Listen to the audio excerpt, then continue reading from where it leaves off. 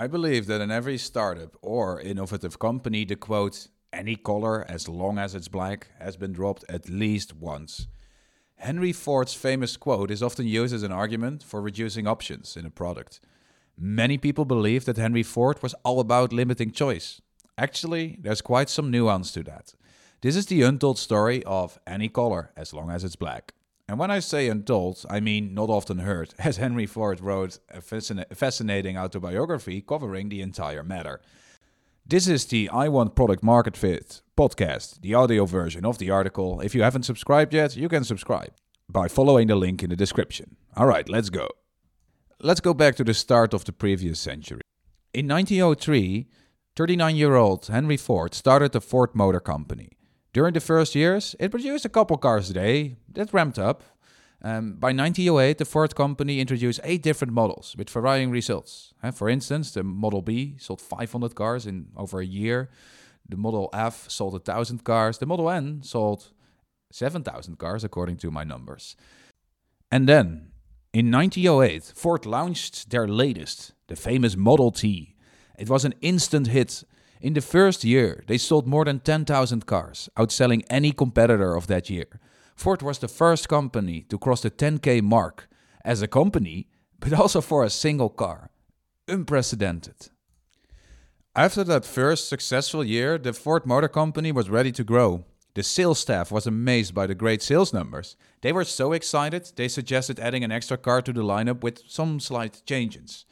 Because sales heard requests from certain customers about the style of the car. If implemented in a new model, they could make more sales.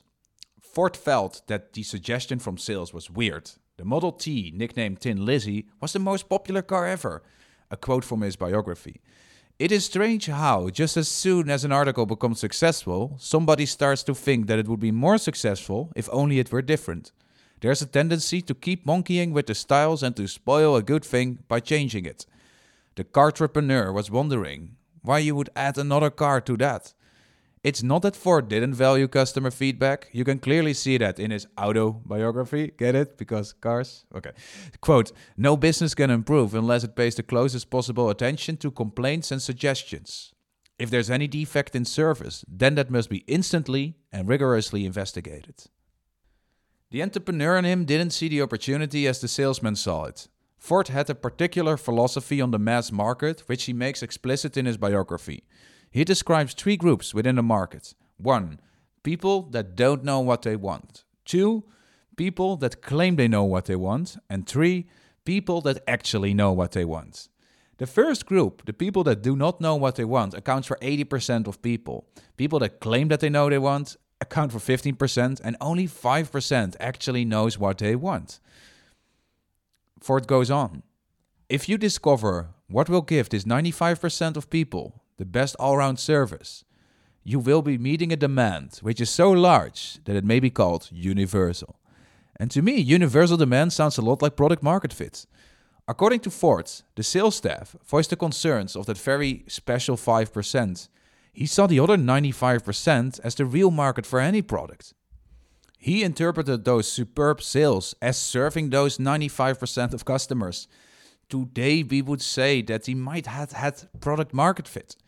Next to that, he looked into the nature of the feedback of the salesman. Salesman wanted to add a car with a different style, and Ford hated that. He quotes, when the customer suggestion is only as to style, one has to make sure whether it's not merely a personal whim that is being voiced. For Ford, personal whims were unimportant impulses of the customer that wouldn't bring value. He writes about his frustration that salesmen wanted to fix these whims because the salesmen want to close these extra sales and get the extra commission. Our man Henry understood that you can't say yes to every request. He was aware of feature creep avant la lettre. A couple of weeks later, the visionary businessman laid out his plan for the company, but in a different direction than the salesman asked for.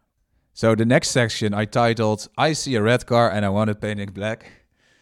So contrary to popular belief, the Model T was initially available in the colors blue, gray, green and red, not in black. Salesmen wanted to add styles.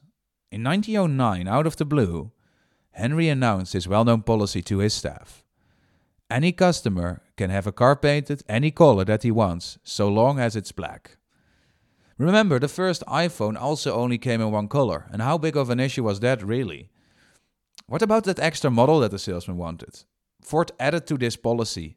In the future, we're going to build only one model, the Model T. This means that the Model R and the Model S that were being sold were killed. Those two cars were good for more than 5,000 sales in the past years. How many startups do you know that limit their product line and kill products with traction? Instead of adding a model, Ford removed two models. How contrarian to the suggestion of the sales staff. Peter Thiel would be proud. It was not well received by the salespeople. He quotes, "I cannot say that anyone agreed with me. The selling people could not, of course, see the advantages that a single model would bring about in production. More than that, they did not particularly care." Now, only black didn't mean no options.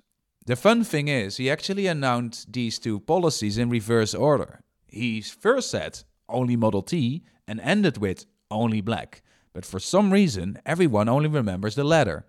While the former is where the nuance lies. It was not as black and white as it seems. It didn't mean there was only one Model T, like there only being one iPhone at launch. The full sentence uttered by Henry Ford was, "In the future, we're going to build only one model, the Model T, and that the chassis would be exactly the same for all cars." Meaning, the Model T was what historians call the first platform car. There were many variations of the Model T, all built on the same basis. He experimented with repurposing the chassis of the Model S for the Model E. He knew what he was attempting already worked. Initially, there were 6 variants available of the Model T. In the article, you can see some photos that I included, like a passenger coupe, a roadster, a runabout, a town car. It's really nice to check them out. Over the years, they added even more variants, like a Model D truck, a Model T ambulance, and a delivery truck. Again, check out the photos. Summarizing, there was plenty of choice. And this is a very important, often missed insight from this story, because Ford clearly acknowledged the different needs of different customer segments reflected in the high variety of models displayed in the article. He just didn't think that color would be important to conquer his market. There were many benefits to having a platform car. He could swap parts from the different Model T variants. For instance, the town car headlights could fit on the Model T truck. This also made repairs easier and overall reduced production times and costs. Inventory costs were also cut down, as you don't need to keep 4 colors of each doors, for instance. Ford's pricing and cost reduction strategy is truly amazing. This deserves an article in itself, but the pricing strategy usually influenced sales as well. Section called Liftoff. Ford spoke the all colors but black words in the second year of the Model T Ford's lifetime. It took a couple of years to change the factories before production really ramped up. For 9 years, between 1914 and 1925, Ford sold only black cars, only Model Ts. In total, Ford sold 15 million Model Ts. This was the best-selling car ever.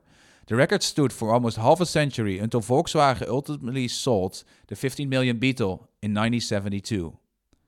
For some years, he even sold more than 1 million cars, where the best competitor at that time, Chevrolet, did about 300,000. For comparison, in 2021, Lexus did about 750,000 cars and Tesla 900,000. It was truly amazing that more than a century ago, this little company was producing cars and selling cars at that magnitude of scale. The image that I use in the article is a Ford Model T Touring. It was the most popular model. However, it accounted to only like half of the sales. It was the most popular model, but also other models, such as the truck or the coupe, were very popular. And this is where you can see that the platform cars really pays off. I also wanted to know how many of the Model T sold actually were black. And the vast majority were. According to the information that I was able to retrieve, Ford sold colors in the first years and started the only black sales only in 1914. Only when sales started dipping in 1925, they added colors again. And 2 years after adding colors, the Model T was discontinued. So that means that 85% of all Model T cars ever sold were black. Ford does it, right? And again, to summarize, Any color, as long as it's black, was about reducing choice on one aspect, color. But the Model T Ford had a high variety of options. It's a story of knowing where to limit choice for your customers and where not. It's about understanding what it takes to conquer a mass consumer market. Ford reverted his decision of colors in 1925. Today, Ford makes cars in many colors for many different models. However, in 2018, Ford decided only to make SUVs and trucks and stop producing all other cars like the Ford Focus. And that sounds familiar, right? So this was my deep dive into the Ford Model T and the options. I hope you liked this one. If you liked it, you can vote in the article. Link is in the description. This was Jeroen Koelen from I Want Product Market Fit. Thanks for listening. Until next time.